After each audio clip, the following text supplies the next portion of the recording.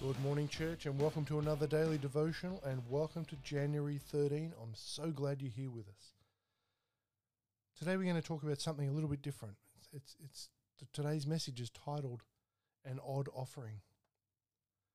The scripture we're looking at is Deuteronomy 16:17. It says, "Every man shall give as he is able, according to the blessing of the Lord your God, which he has given you." I read a story a few months ago now. I've been waiting for the opportunity to share it. But there was a church in America that faced an interesting dilemma. This is quite a few years ago. An anonymous attendee dropped an unusual gift into the offering plate. It was the winning lottery ticket, and it was worth $80,000. Such an offering would generate a variety of opinions in many churches, wouldn't it? But most of us would agree on this.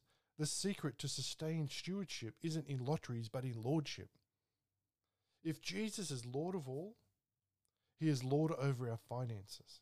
He is Lord over our income. He is Lord over our spending.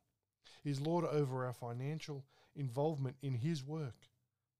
When we support ministries he lays on our hearts, we're not really giving to those ministries, we're giving to him. These are critical days for the Lord's work. These are critical days for his workers.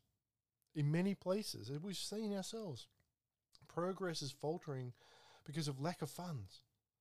Perhaps too many Christians are overspending on themselves when they should be economizing for the kingdom. The cause of Christ isn't going to be advanced by lottery tickets or lavish lifestyles, but by the faithfulness of those who proclaim him as Lord of all. Giving is an act of worship. And so every worshipper must be one of God's givers. Whether rich or poor, the mites of God, the mites of God have the same value as the millions. Let me encourage you, church, as I do every day. Be diligent with your Bible study time, because God has so much more for us than we can get from just going to church once or twice a week and hearing someone else talk about the word. Excuse me. When you spend time with God, your life will change in amazing ways, because God is a redeemer. There's nothing that's too hard for him. And if you allow him, he'll make you whole, spirit, soul, and body. And you're important to God. You know that already. But you're also important to us at the refinery. So when it comes to prayer, we believe that God wants to meet your needs and reveal his promises directly to you.